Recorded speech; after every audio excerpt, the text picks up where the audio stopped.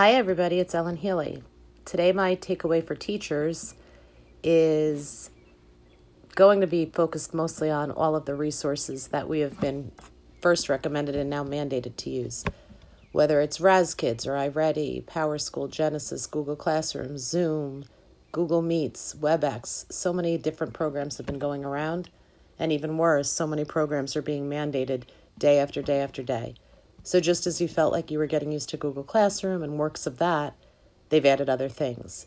So how as a teacher are you supposed to balance this tremendous amount of responsibility and learning? Because it's a lot of the technology that you're learning.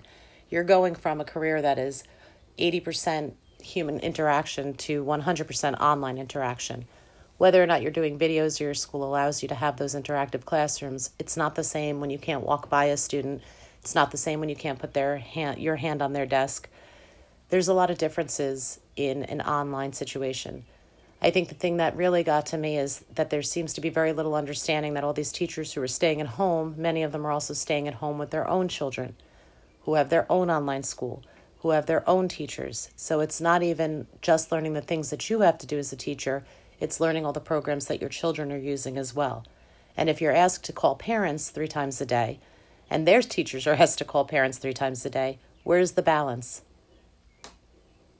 Many of us always feel like we're falling short or everybody else has it more together than us. It's that imposter syndrome that everybody talks about. And it is definitely a real feeling.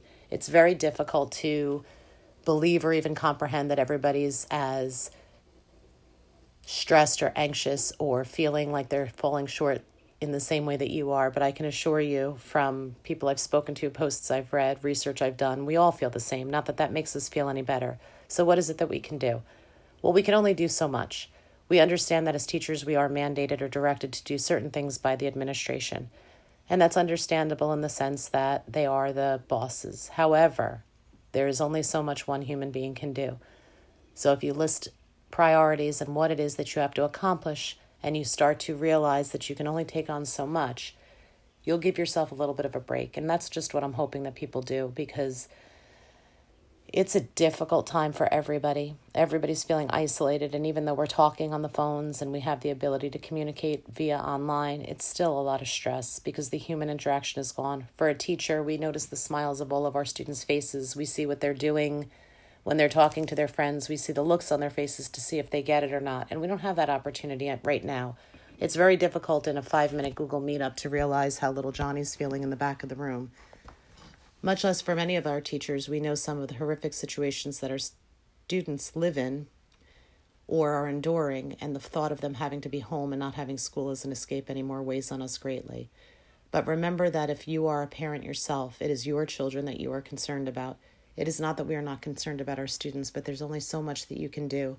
And I think that as more teachers start to speak out and say things to whether it be their friends on social media or even to let their administrators know that the amount of expectations being placed on that online communication is very difficult, especially if all schools are placing that much responsibility on teachers. Because as I said before, you're not only a teacher, a lot of times you're a mother or you're a father or you're an aunt, uncle, grandma, grandpa, somebody who's watching children as well or has children live with them as well.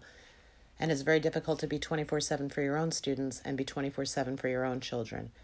So take a deep breath and realize that everybody is going through the same exact thing, and administrators are going to have to realize that we can't take it all on.